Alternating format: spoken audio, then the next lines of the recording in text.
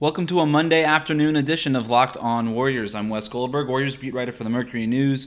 Make sure to follow Locked On Warriors on Apple Podcasts, Spotify, Odyssey, or wherever you get podcasts for episodes every day, Monday through Friday. This episode was recorded live on Locker Room, so I'll start the show talking about Steph Curry's MVP chances and then take some calls and get into some bigger picture stuff with the Warriors, the MVP race, and how they can build for next season.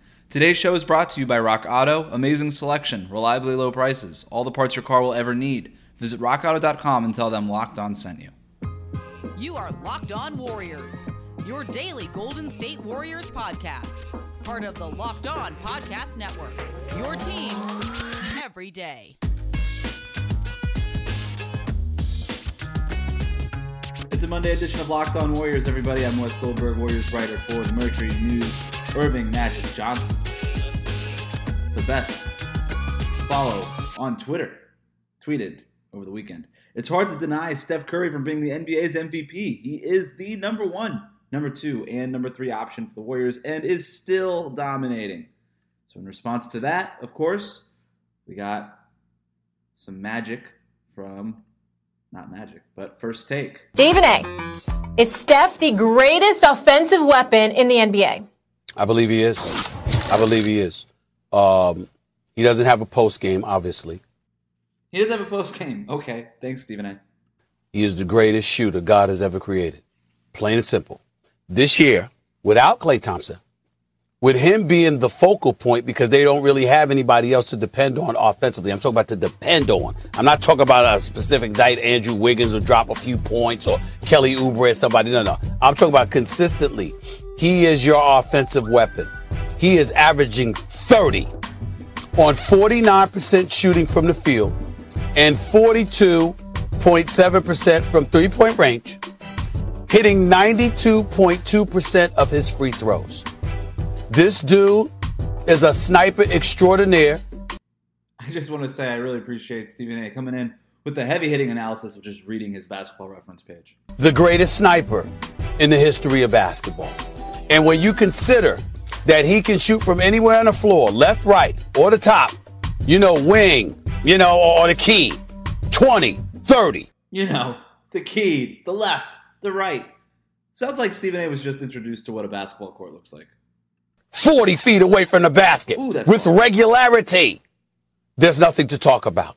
When you consider what he brings to the table on that level and the efficiency with which he's doing it, and the fact that he's doing it this year without Klay Thompson, I just can't say enough that this dude, you can't foul him. You can't foul him. And when you go out there to contest his shots, you got to guard yourself from touching him or whatever because he's money from the free throw line. He is a marksman, the likes of which we have never, ever, ever seen.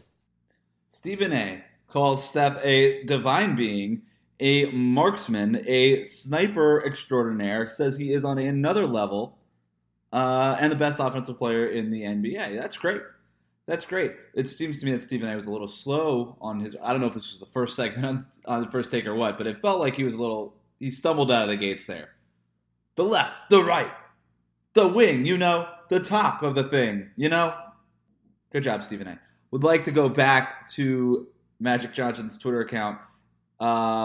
Within that same breath of tweeting, it's hard to deny Steph Curry from being the NBA's MVP! He is the number 1, number 2, and number 3 option for the Warriors and still dominating. Within moments of tweeting that, Irving Magic Johnson tweets, since the All-Star break, Steph, Joel Embiid, and Jokic have been the leaders in the MVP race.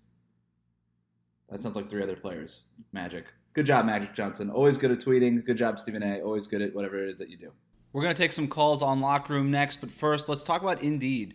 You're the hiring expert for your company, and what you really need is help making your short list of quality candidates. You need a hiring partner who helps make your life easier. You need Indeed.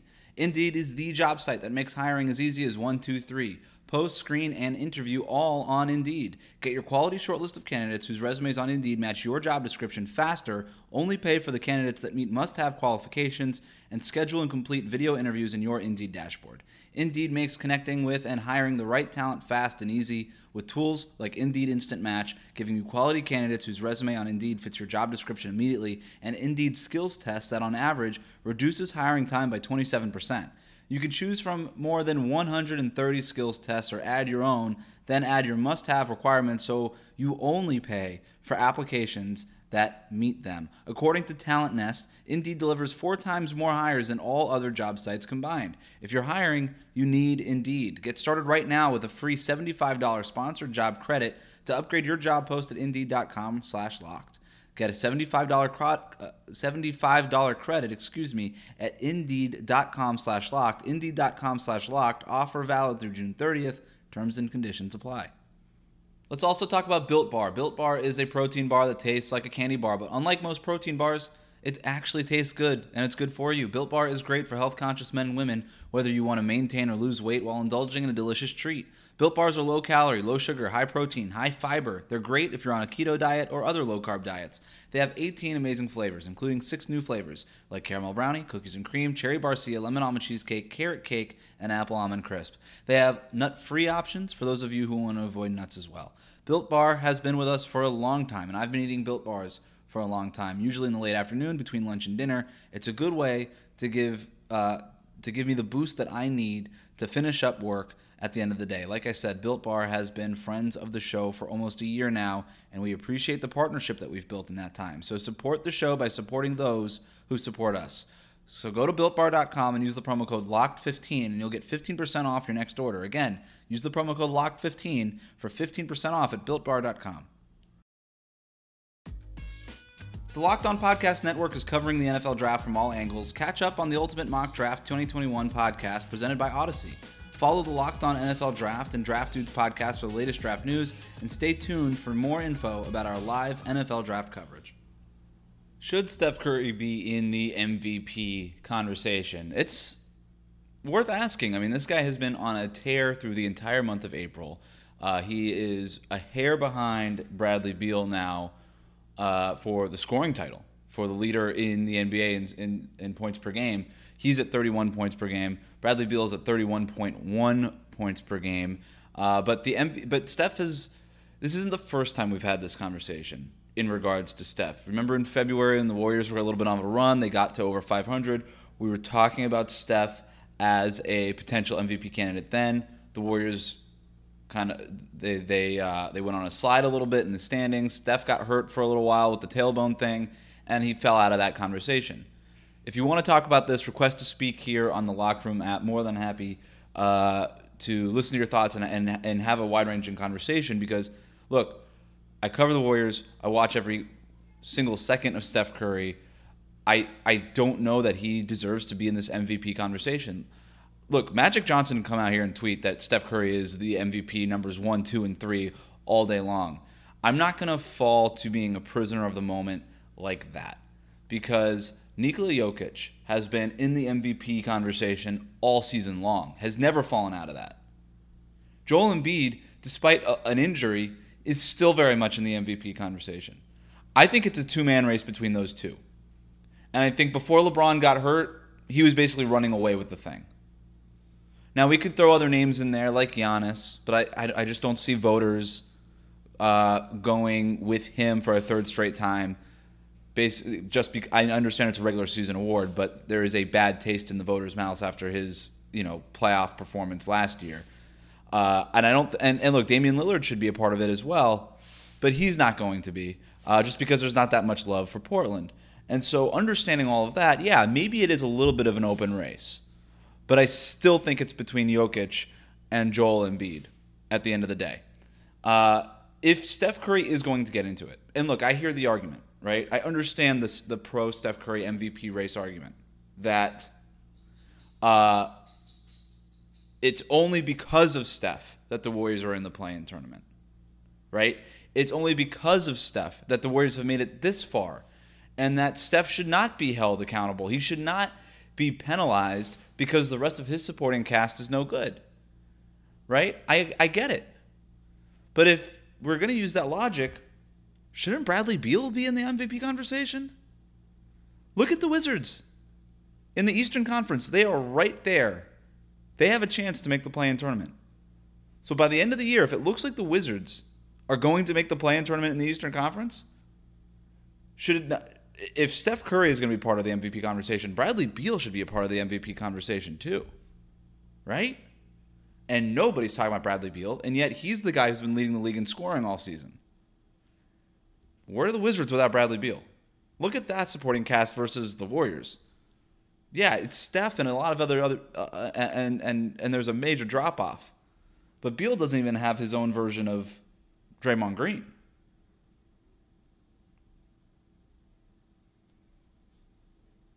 So if we're going to start this conversation around Steph, and look, no one here is saying that Steph isn't one of the more valuable players in the league. I understand that, but the conversation we're really having is, does he deserve to be in the conversation right now for winning this year's MVP?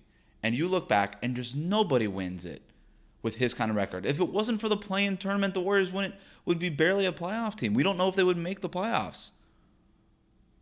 Tell me an MVP that played for a non-playoff team. I'm not disputing the fact that Steph is valuable. I just don't think that he has a realistic claim to winning MVP this year, and I don't think any reasonable person thinks he is. I don't know if this is a talking point that just the talking heads are doing, the guys on ESPN and wherever, if this is just a first take thing. I don't know. But in my Twitter mentions, I get people saying that Steph should be MVP. I bring this up. I have that argument. Hey, he shouldn't be penalized because of his teammates. Jake, what do you think? So I was kind of on board with Jokic being the MVP, but when I watched the Warriors-Nuggets game, it still reminded me, it feels like there's a substantial gap. Not substantial, but there's definitely a gap between Steph and Jokic, in my opinion. And I don't think the Nuggets, I'd rather see a big jump in the standings. It kind of feels like they are where they were last year, and they've been fully healthy until Murray went down. But up until that point, they were the 4 seed. So I'm having a tough time committing myself to that if Curry can't even be in the conversation. So I'd say as of now, I'd go with Embiid, but I think Curry deserves a little more of a push. Yeah. I agree with the Joel Embiid thing. I'm not going to hold that injury against him. And the 76ers, we can talk about the Nuggets. They're the 4th best team in the Western Conference. Jokic, the numbers that he's putting up are incredible. And if you look at the advanced metrics and stuff on him, it's off the charts, right? And I'm not going to bore people with those numbers, but it's crazy. With Embiid, it's similar. It's not as crazy off the charts as Jokic is, but the Sixers have the best record in the East, and they could end up, with the number 1 seed in the East over the Brooklyn Nets. If that's the case, I really think we should consider Joel Embiid, also because of what he brings to the defensive side. There's an argument to be made that Embiid is the defensive player of the year. Ben Simmons is arguing that he's the best defensive player on the team, but still, you can make the argument that it's Embiid. So I'm with you, Jake. I think that we really should, and by the way, now that Joel Embiid's healthy, if he gains some steam in these next 15 or so games, yeah, there's going to be a real conversation. That's why I think it's a 2-man race between him and Jokic. But I'm starting to. I was kind of the inverse of you, where I was a little down on Jokic because you watch the games. He doesn't dominate the way that you typically associate a player dominating, but it's just every time he gets the ball, it feels like the Nuggets are getting a decent shot. You look at the box score stats. No, he's not scoring like Beal and Steph and James Harden and those guys, but he just fills it up. He's getting a bunch of steals too, so he's starting to figure out ways that he can be impactful on defense. I like. There's also the feel good story behind Denver, so I understand why there's a narrative that's pushing him. He's also deserving of it as much as anybody else is, but I still think it's going to be between him and Embiid because I just don't think that a guy like Steph, given his team's record. And given the fact, like, the last time we saw Steph win MVPs, the Warriors were the best team in the league, right? Like, we're going to, and so fairly or unfairly, it's the same thing with Giannis, right? You kind of get held to that standard where Giannis is putting up numbers as great as he ever has, but we're not really talking about him as far as MVP because we're like, hey, we got to see more from you, Giannis. And I feel like with Steph, it's, all right, great, you're putting up these great numbers, but where are the wins? How are you got to be a playoff team because the last time you won MVP, you guys were the best team in the league. So I don't see him making a real run here despite the great numbers. So anybody else that we should be talking about as far as potential MVP candidates, or do we all think it's a 2-man race? Jake, Trev, what do we think? I mean, I think it is a two-man race. I put it in the chat. I do think, though, that, like, Curry deserves some love as, like, maybe a third guy. I honestly don't think this is a valid thing for us to talk about with Curry, because I feel like he's transcended this discussion, and it's more of like, yeah, his team isn't winning. We shouldn't talk about MVP, but is he, like, the best player in the league, including LeBron at this point? Let's have that conversation. That's a more worthy convo than MVP, because he's a 10 seed. He's not winning. Yeah, I agree. Like, it's a moot point at this point, right? Where we could argue about whether or not he's valuable or not. He's obviously valuable, but he's just history. He's not going to win this thing. But where does he rank now as far as the top guards in the league? Let's start there, and then maybe we can expand the conversation to include the other positions. But as far as the top guards in the league, we have Steph. We're thinking James Harden. People are going to put Damian Lillard up there. Kyrie Irving. Some people who buy his shoes will put him up there. Who am I missing? Luka Doncic, I suppose, counts as a guard these days. Ben Simmons counts as a guard, but he's not really part of those. He's not of that caliber. I think Steph, it's pretty clear that he's the best guard in the NBA right now. Yeah, I think he's in a different tier than every other guard. Like, in my opinion, NBA players, there's three guys. This isn't just guards, but it's like there's LeBron, KD, Steph, and then there's the other elite players. But those three guys are their own tier. And amongst guards, Steph is the only guy who's in that tier. So I think he's just a different level than everyone else. I have a pretty clear top 7, where it's in whatever order: Steph, LeBron, Giannis, Durant, Harden, Jokic, Embiid. Oh, I'm forgetting Kawhi. That's my top 8. And I don't understand. Who? Sorry, go ahead. I don't understand the Dame and Luka being ahead of Steph, because they're only a couple games ahead of them, and they have their full team pretty much. I just don't understand why. Yeah, Dame's supporting cast has been very underrated for the past few years. Like, CJ McCollum is a really, really good player. Damian Lillard's another level, though, and I understand why people want to have them in that conversation, because they've been one of the more consistent teams all year long. I don't have a problem with Damian Lillard being in there. I really don't have that much of a problem with Luka being in there, because those are bona fide playoff teams, right? And that's kind of the line of demarcation, right? Historically speaking, if you're a playoff team, all right, cool. When we're having this MVP conversation, let's take the playoff teams, the 16 playoff teams. Now, who are the best players on those teams who are most accountable for those teams winning? And then you kind of group those players together, and then you start to sort them and filter them by MVP chances or whatever. And I do think that, look, we're having Damian Lillard and Luka Doncic kind of just thrown in there as guys 4, 5, 6, 7, but nobody's really talking about them winning the MVP, right? So I that's kind of where I go is with this conversation is, okay, let's have a real conversation about who can win it, and then we could start. And look, I think there's value. Like, you can go back into Basketball Reference and find the top 5 and 10 winners in the MVP race, and that's cool. Like, a top 5 finish in an NBA player's career when you're starting to make Hall of Fame cases and stuff, that stuff matters. And I think that it's a worthwhile conversation to have. But in the moment, I just feel like when we talk about should this player be in the conversation, should Steph be in the conversation, the conversation I want to have is, can he actually win it? And if he can't, then let's just move on. And with Damian Lillard and Luka Doncic, they'll finish top 5, 6, 7, somewhere in there, but they're not really in conversations to win the thing. I haven't heard that. With Dame, I feel like his entire MVP case at this point is just being dragged along by Max Kellerman, who, like, every time he's on that show, like, they've been talking about Steph lately, and it's like, oh, but Damian Lillard's team wins more, therefore he's better. And like I said it earlier, Dame's supporting cast, very underrated. A lot of good players on that Portland team. I don't think he really has an MVP argument anymore. His team is like, what, the 6th seed? He doesn't have more of a case than Jokic does. Jokic's team is better. And his averages have started to go down ever since CJ came back, so I don't know.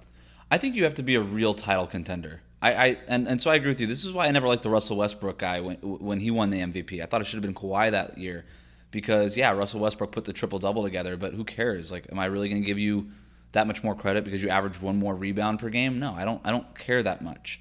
But the Thunder, nobody was picking them to go to the finals that year. You know, they just lost KD, all that stuff, so he had the narrative pushing. But I want to talk about real title contenders, and I don't think Portland or Dallas are real title contenders. I mean, when we think about the title contenders, who are we talking about? We were talking about the Nuggets before the Jamal Murray injury, and I'm still not completely.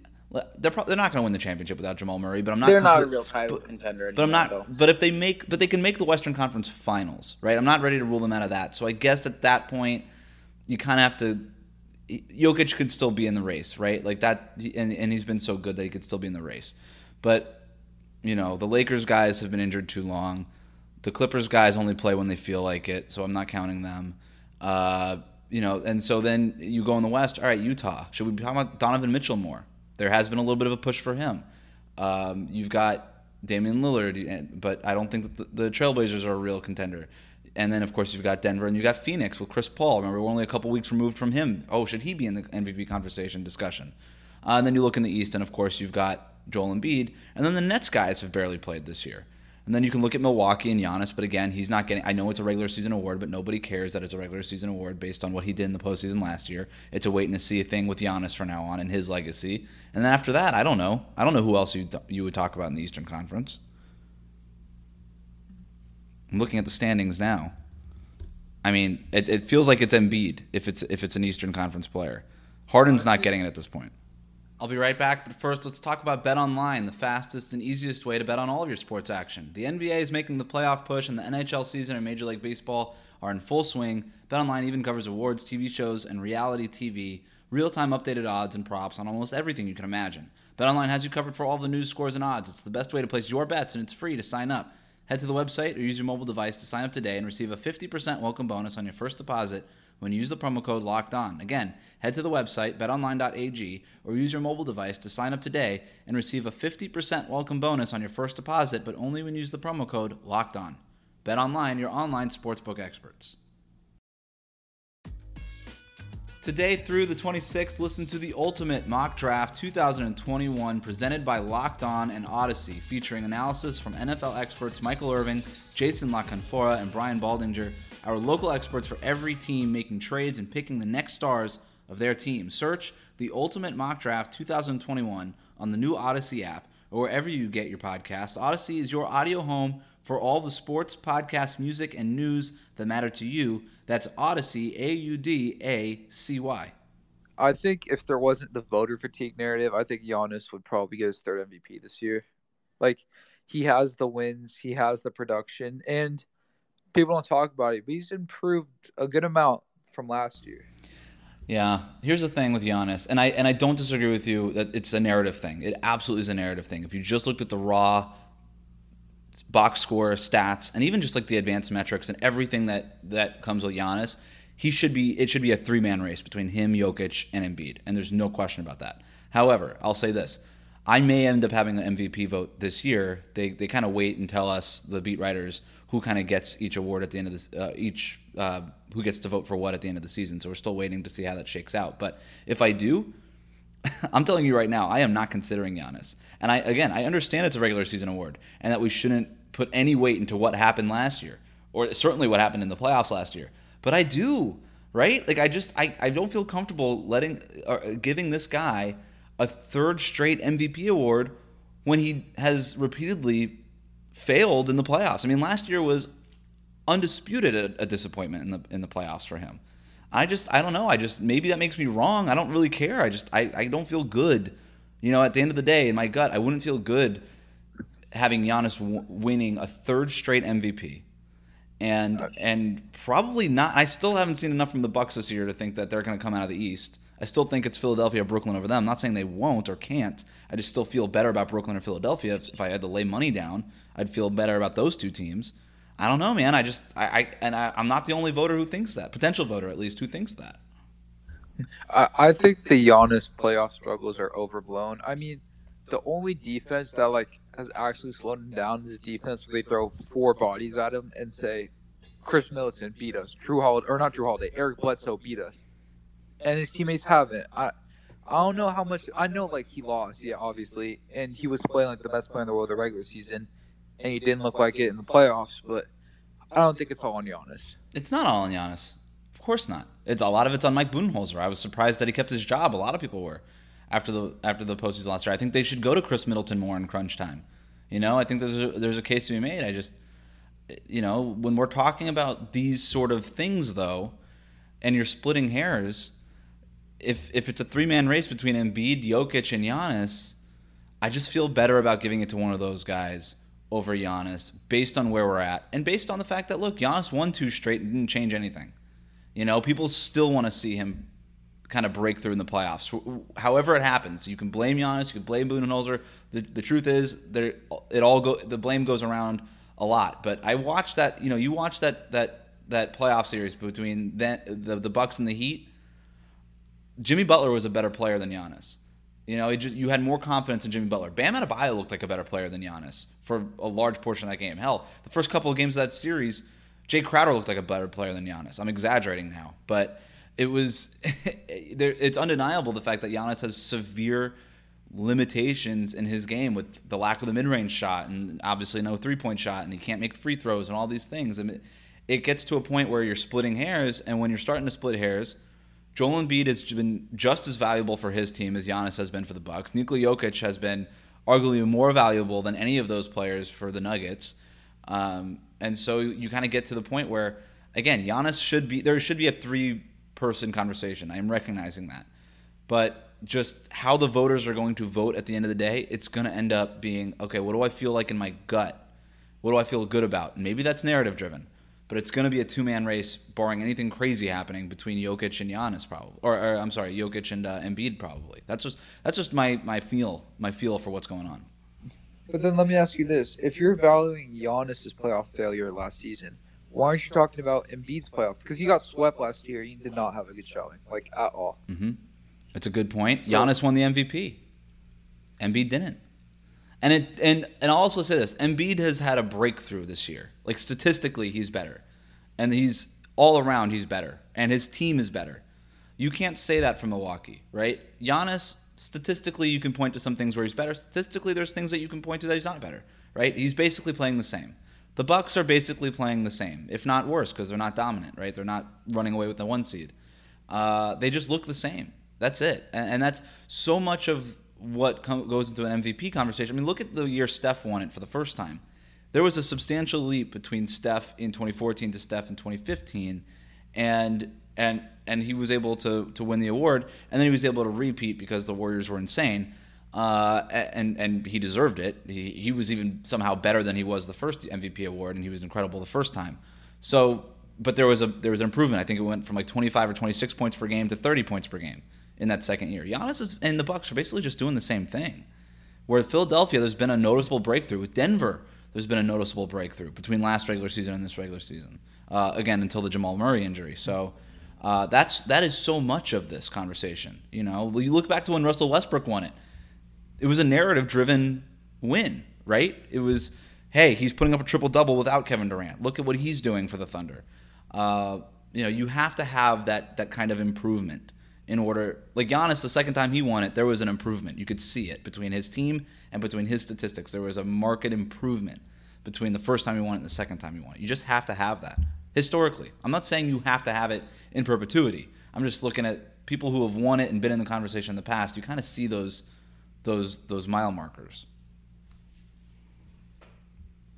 It's fair. The only counter I would have to that is that did Joel Embiid really make that much of an improvement, or was it really just a rebound from the season before? Because if you look at his 2018 year, I mean, he was averaging. Oh, it wasn't as good as this year, obviously. This year's MVP, but he was averaging 27, 11, and 4. Those are very good stats. And then he had a down year last year. So I'd argue, did he really make that significant improvement? I mean, from three-point range, he definitely did. And then I know that his assist numbers are basically the same over the last 3 or 4 years.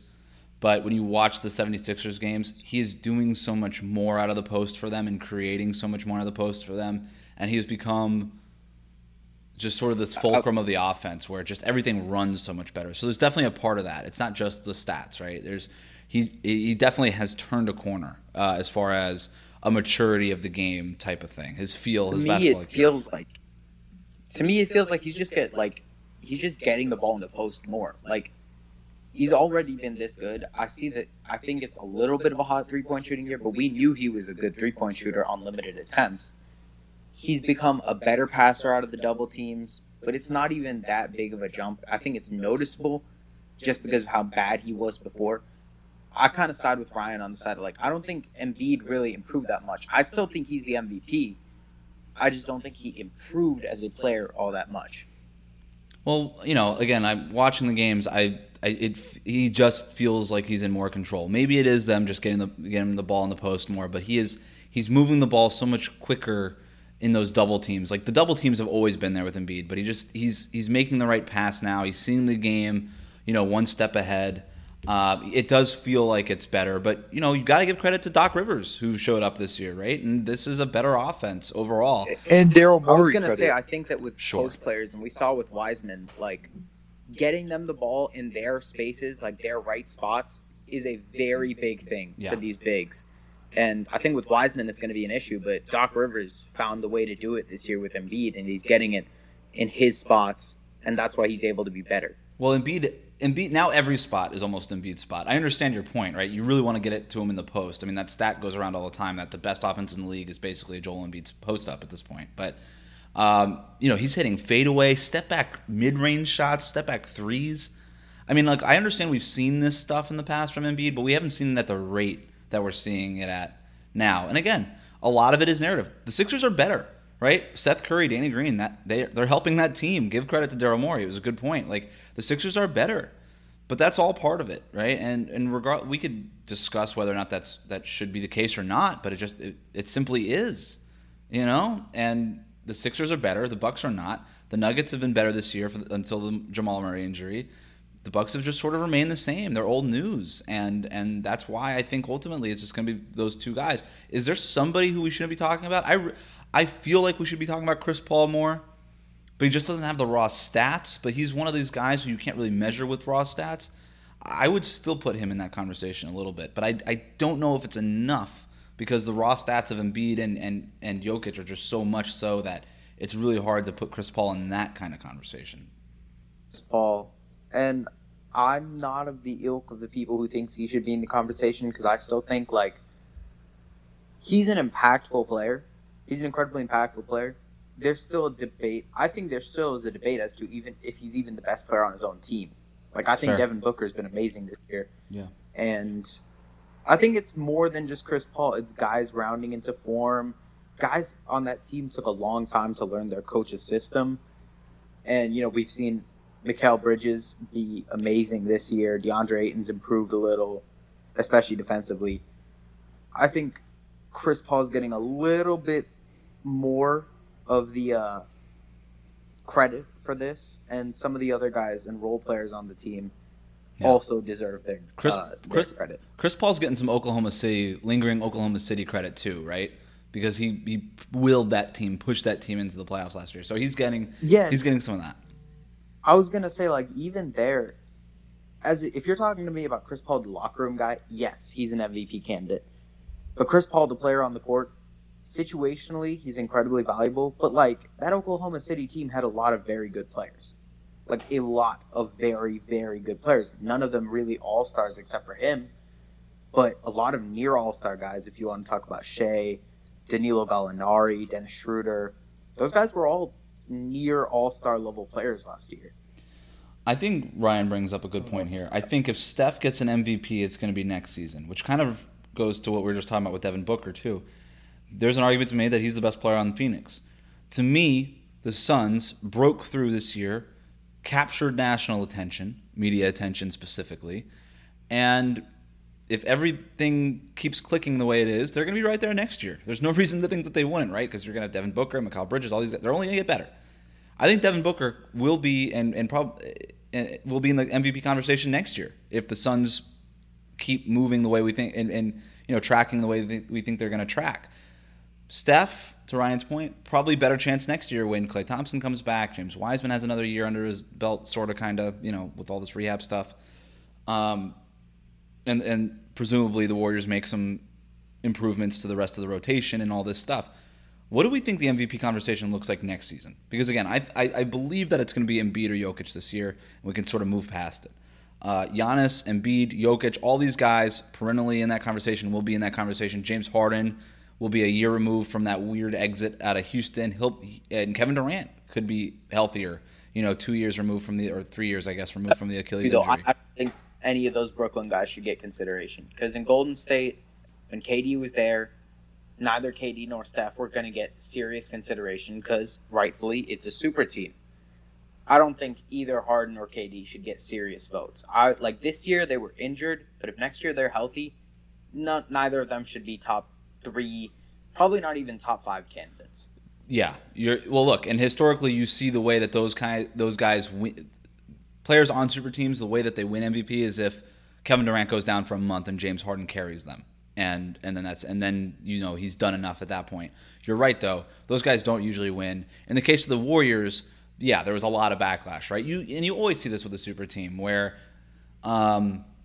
they win 73 games, Steph wins unanimous MVP, Kevin Durant gets added to the mix, and everybody's like, all right, cool. You've gotten your individual accolades. You wanted to be a super team. Boom, go for it. Durant was already an MVP. Steph was a 2-time MVP when all that came together. With the Heat in 2010, LeBron should have won MVP that year, you could have argued, that first year. But they gave it to Derrick Rose instead. Because why? Well, he was a singular superstar on those Chicago Bulls teams. But looking back, that's one of the LeBron MVPs that got away. When you kind of look back on his career and you're like, why doesn't he have more than he already has? So you're probably right in Brooklyn. None of them, if everything's if they're all healthy, but the way for one of those guys to win it is if another one goes down. Kyrie Irving's never going to win an MVP. It's going to be between Harden and Durant. Those are the two best players, and I think it's arguable. I don't really know which one is better at this point, given Durant's health at this stage of his career. But outside of that, yeah, LeBron, Anthony Davis, either of them could still be in that conversation if they're healthy. Luka Doncic, Damian Lillard, they're still going to be part of that conversation because they always are. We're in an interesting point, and look, depending on what happens with Kawhi next year, these MVP races I don't think are going to kind of be any less crowded. That said, if the Warriors go back to the finals, or not back to the finals, but back to the playoffs, and are considered finals contenders or something close to that next year, Steph Curry will absolutely be a part of that conversation, which goes back to what we were talking about before. Where does he rank among the top players in the NBA? Because if we believe that he's the best guard, then we're going to start giving him more real consideration than the consideration we currently give guys like Damian Lillard and Luka Doncic, because we understand that Steph belongs in that upper crust of that NBA elite, right? And so I think Steph, as much as anybody, has a chance to. And if I could bet on futures right now, I would put some money on Steph winning the MVP next year, because I think there's going to be a lot of serious backing for him. You'll have the narrative too. Like it's like, I don't want to call it the last dance, but it's kind of like the last dance. You know what I mean? Like, can the Warriors do it one more time? He'll have that narrative. That's a good point, and I think it's going to look different too, because if Steve Kerr does end up going into some more isolation pick and roll stuff, putting James Wiseman, like we were talking about earlier, in better positions, which would include a lot more pick and roll stuff, then it's going to look different. It's going to look the way where a lot of the backlash with Steph has been he affects the game in a way that we're not accustomed to seeing, right? Because of all the off-ball stuff. But if he's on the ball a lot more, then he's going to be doing it in a way that we are accustomed to MVP players doing it, even though Steph has won it twice. But you know what I mean? Like, traditionally, he's going to be doing it that way, and that's going to help his narrative. Harden ball Steph? I think we can see something close to it. Look, I don't know that we'll see James Harden like I don't think we'll see Steph play the way that Harden played in Houston. But if you could have Steph play the way that Harden's playing in Brooklyn, there is a little bit more ball movement, right? Like, Steve Nash has introduced more of that Steve Kerr stuff that he learned under Steve Kerr, even though Mike D'Antoni is on staff. Mike D'Antoni to me is just the Harden whisperer. Like, that offense looks like Steve Kerr's offense. Or I'm sorry, Steve Nash's offense, which I guess looks a little bit like Steve Kerr's offense, more than it does Mike D'Antoni's offense. And Harden is thriving. You could and by the way, Steph Curry is an underrated passer. Let's go see more of that in his game. We know all the off-ball stuff. We have seen that chapter of Steph Curry. Everybody here appreciates that part of Steph Curry's game. I hesitate to say that I'm bored of it, because I'm not, because he's been wildly entertaining even in that sort of role. But I'm ready. I am here for put Steph on the ball and let's start to appreciate these other things about his game that maybe a lot of people don't, with the isolation stuff, the getting to the basket, the using his body more now that he's more physical, and the passing that, quite frankly, we understand is good but don't get to see all that often.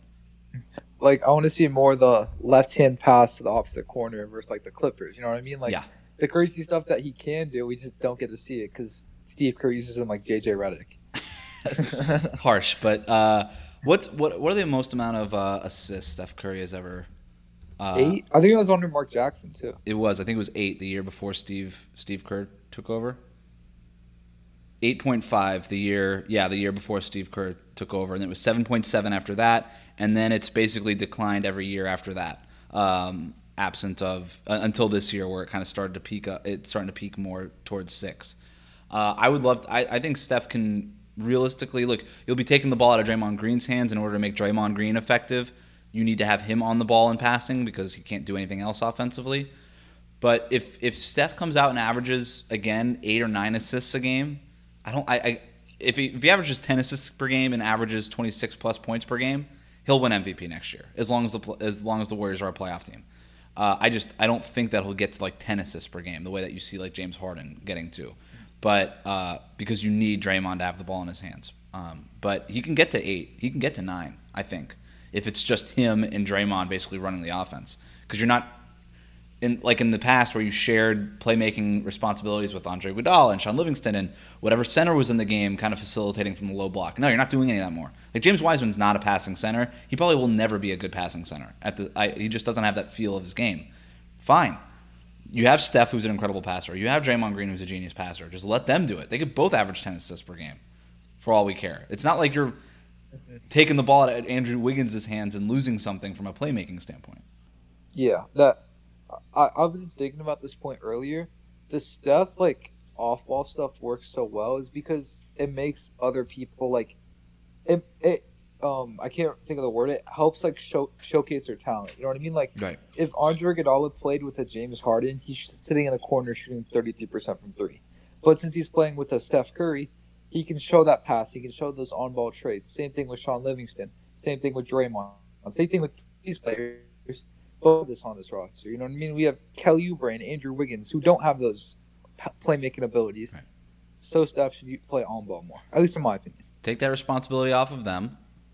Let Steph and Draymond handle it. And all of a sudden you'll see Wiggins, and if Kelly Oubre sticks around, you'll see their games elevate. And by the way, we have. That's why the Warriors have been playing so well. What team should the Warriors be rooting against come playoff time? What team is one more flame out away for their star to become available?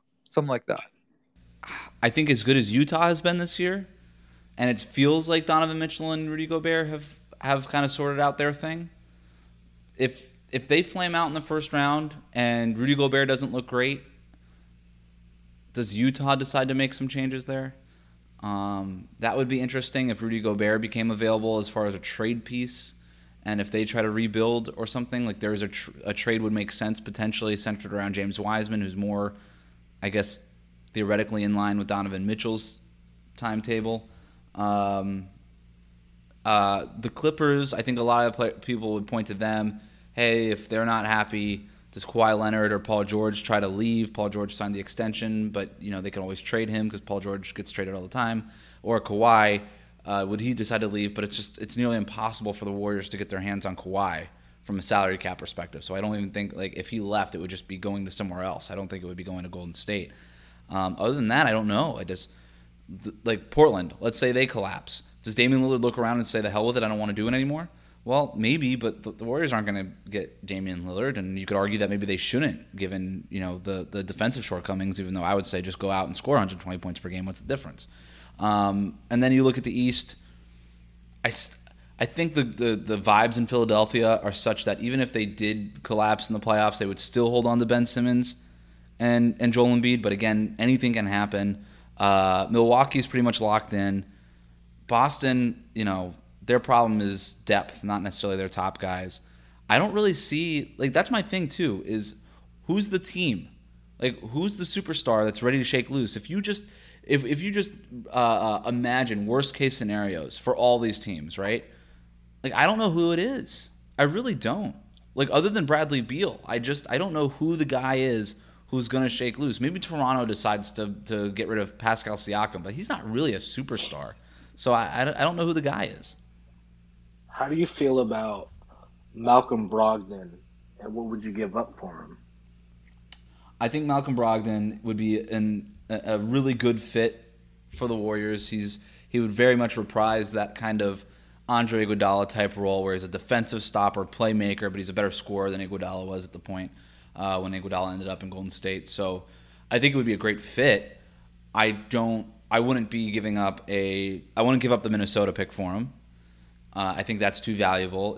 If you're the Warriors and your pick ends up in the lottery, I would if it's even if it's high as number 8, I would consider moving that pick for Brogdon.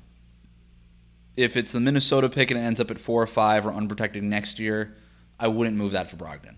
The other thing too is if you traded for Brogdon, could you do a sign and trade with Kelly Oubre, or could you just move Andrew Wiggins' contract? Maybe, and then you bring in Brogdon. I guess you would bring Brogdon off the bench and then either re-sign Oubre or you still have Wiggins.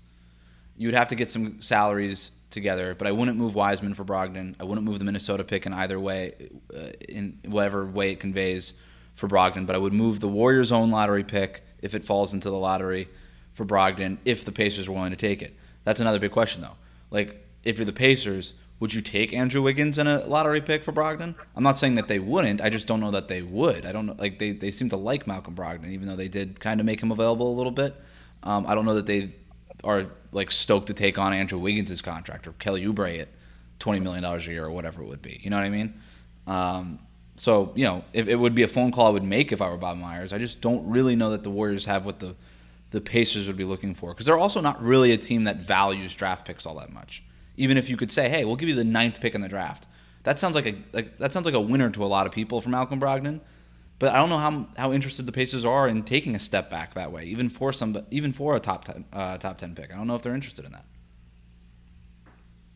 Gus, just yesterday we had a pretty long conversation on exactly what the Warriors are going to do this offseason, and we sort of came to the result that they can't get a superstar or any even maybe all-star caliber player. Their best options were DeMar DeRozan, but they would have to move Andrew Wiggins for that, and OG Anunoby.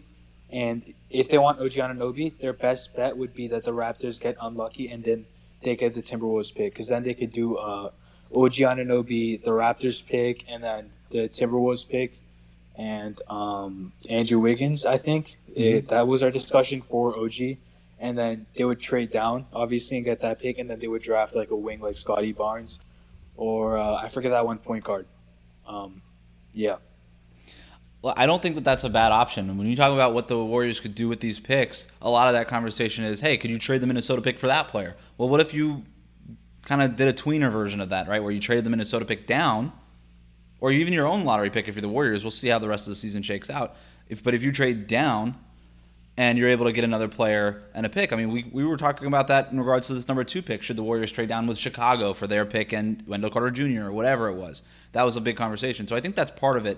And I think however, look, I don't think the superstar is coming available anytime soon. I do think that if you look at the guys who, worst case scenario, Bradley Beal, Damian Lillard, Kawhi Leonard, those are sort of the 3 names I'm looking at.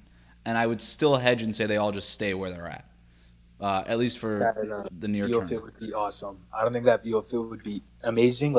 I think they should just roll out their lineup. What their lineup next year is going to be is Steph. Clay's going to be playing limited minutes at the start of the season, but eventually Clay. And then they got that wing spot that they could fill up, and then Draymond and Wiseman. And I think that wing spot, one guy we were talking about was Jonathan Kuminga. But yeah, if they get the Timberwolves pick. Yeah, if I like Kuminga's potential. I think there is no ceiling on him, but he's very raw, and I would really hesitate if I were the Warriors on taking him. If I'm the Warriors, it's a 3-player race. It's a 3-player draft for me if I'm the Warriors in regards to that Minnesota pick. If I can get my hands on Cade Cunningham somehow, Jalen Suggs or Jalen Green, I would do that, because I think all those guys, to varying degrees, but most certainly could help you right away, where a guy like Jonathan Kuminga, it's going to be a minute, I think, before he can really help. And we saw with Wiseman this year, you don't want to have 2 of those guys now going into next year. If you want to be a title team, like a real title contender, you can't really have in your rotation 2 of those guys. And then Evan Mobley, I think, he's probably going to end up going number 2 in this draft. I don't think the Warriors are in any rush to go get Evan Mobley, considering how much redundancy they already have in the front court, and given that Draymond Green and Wiseman are going to be starting there. So, but look. I think you're right, though. If absent the superstar, which is probably unlikely to happen at this point, You could do worse than having Steph Curry leading this team. Klay Thompson, you work him back. Draymond Green is limited in a new phase of his career, but certainly effective. Still one of the better defensive players in the league. And Andrew Wiggins is fine, right? If he's playing he's not worth the money, but he's fine. He's not a negative. He helps you defensively. James Wiseman's going to continue to get better. You hope that he takes a leap. That's a big if, but you hope. And then outside of that, you basically just need to round out your rotation. I think Jordan Poole could be the Leandro Barbosa of this team. I really do. That since the guy that they've been kind of looking for ever since Barbosa left, and you think about Nick Young and Ian Clark and some of these other players, they haven't really had that. I think Jordan Poole could be that. I don't think he could be sixth man, like super sixth man like Iguodala or even Sean Livingston, but he could be that microwave scorer off the bench, which again the Warriors have been looking for and needed for many years now. You just basically need 2 more rotation players. How do you get those players? Well, you have a couple of draft picks potentially. It's funny, the Warriors could end up with 0 picks in the lottery in this draft or 2 picks in this draft. Who knows? But you'll have 1 or 2 of these picks most likely, and you can do something with that. You could get, I think Jalen Suggs or Jalen Green can walk in right away and play a role for you, specifically Jalen Suggs. That would be a home run, I think, for these Warriors. But maybe if not, you trade down in the draft, grab a rotation player, get a guy who you like, who maybe isn't 6th or 7th man or even 8th man coming off the bench for you, but you can kind of take time and groom and sort of just develop organically and whatever. But somehow, if you're the Warriors, you need to go out and get 2 more dudes who you trust in the playoffs. That, to me, is the route for the Warriors. Klay comes back and he gets healthy by playoff time. Wiseman, by the playoff time, takes a leap. And then you get 2 more guys where you failed on the guy like Brad Wanamaker this year, right? That really hurt the Warriors this season. You need to go out and nail those signings in a way that you didn't this last offseason.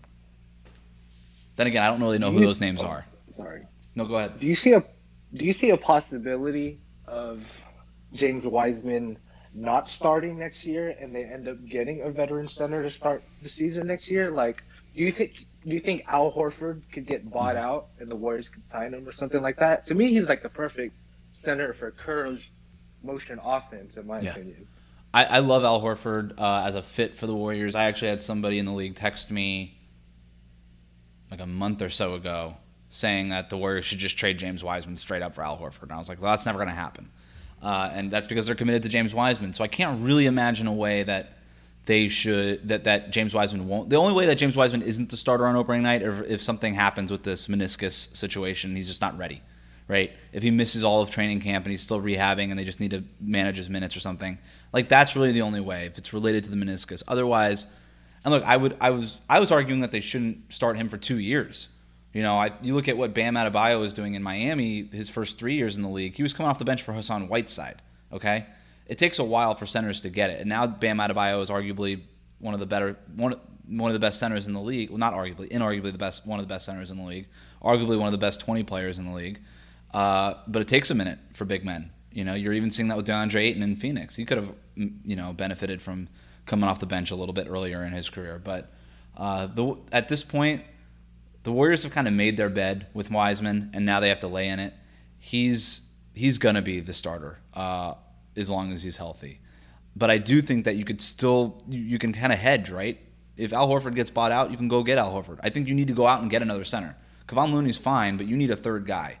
You need another center in this lineup. So if you go out and get another center who can make an impact, who maybe you can use to close games on nights where Wiseman's struggling, I don't see that. I don't see any problem with that. And if Horford gets bought out, I think he would be a great option. Yeah, I was really on your side over the summer. Like I'm really a big believer in like what you said. Like he has all these like he only played 3 college games, something like that.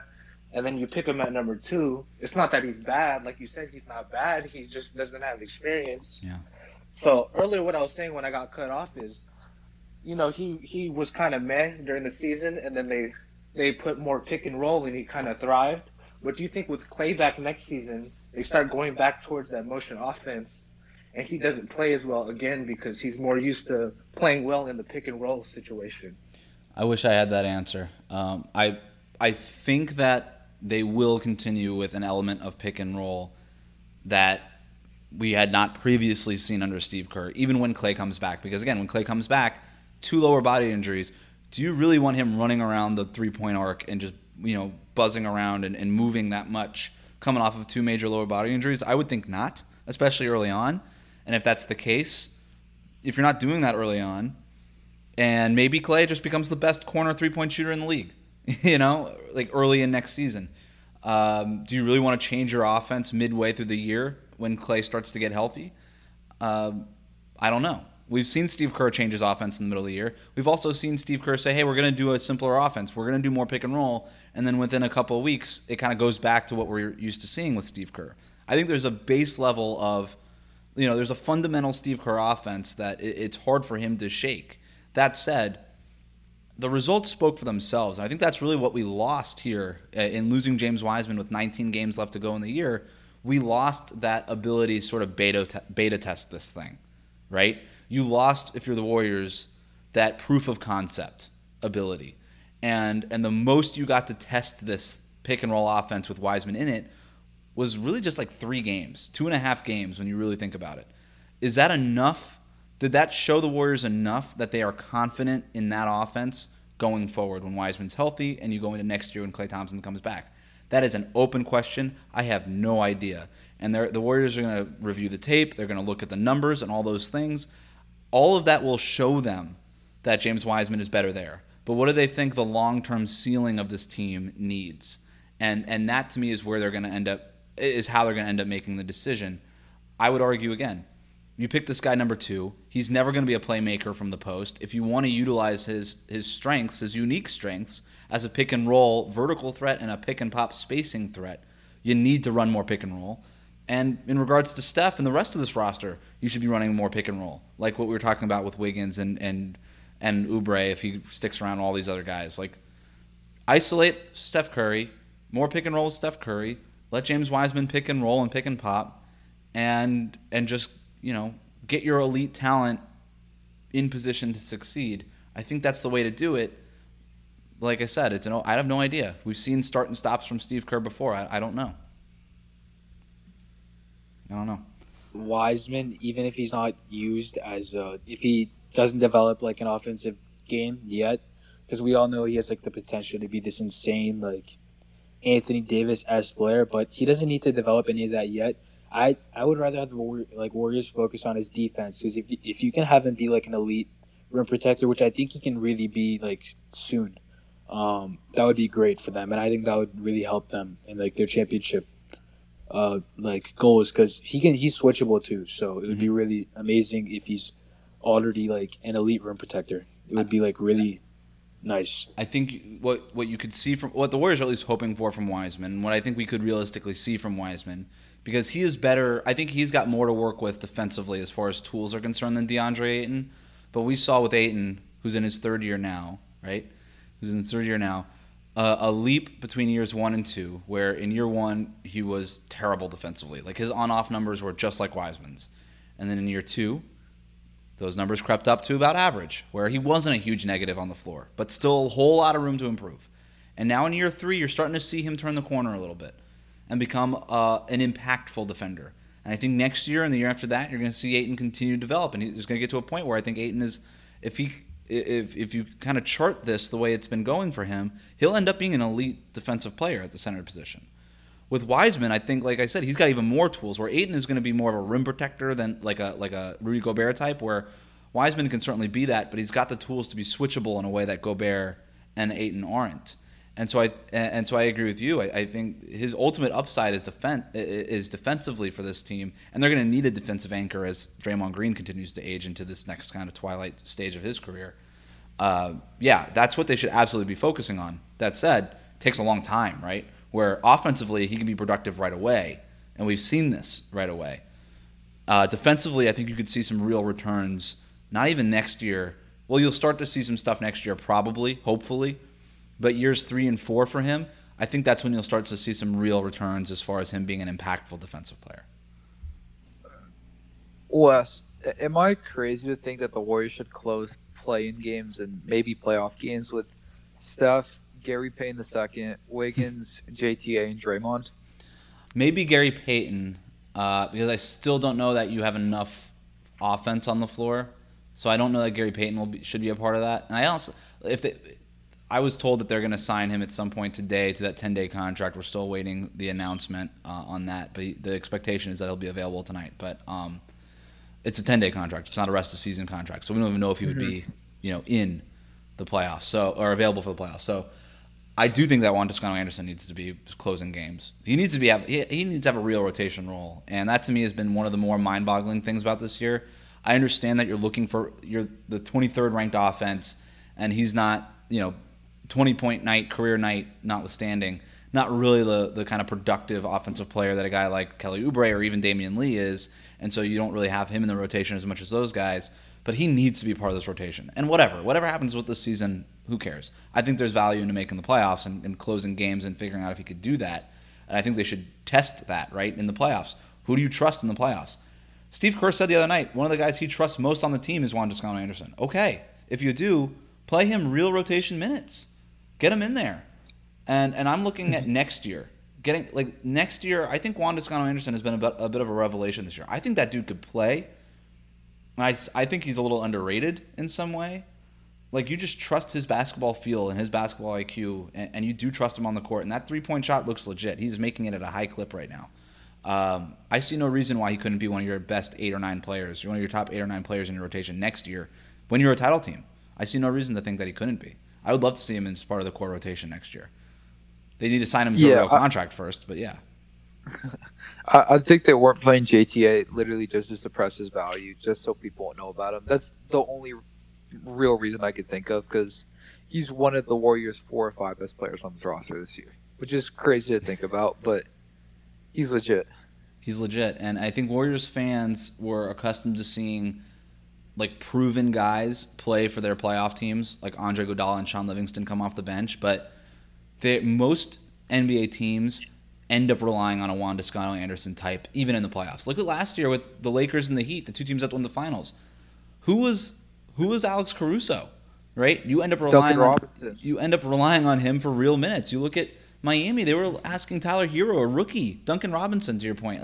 These guys, you need to find these gems. And I know that the Warriors front office has swung and missed on a lot of guys, and even had guys, Boucher, Craig, all these guys, in their system who ended up being relatively successful elsewhere.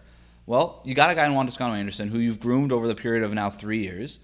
I think he's ready. I really do. And like you said, he's been one of their best 5 guys this year. I don't think that that's an exaggeration or even inaccurate. I think it's absolutely so. Yeah, he needs to be a part of it. I think if you look at guys on this roster going into next year who could be part of the core rotation that are not starters, I'm talking about the bench.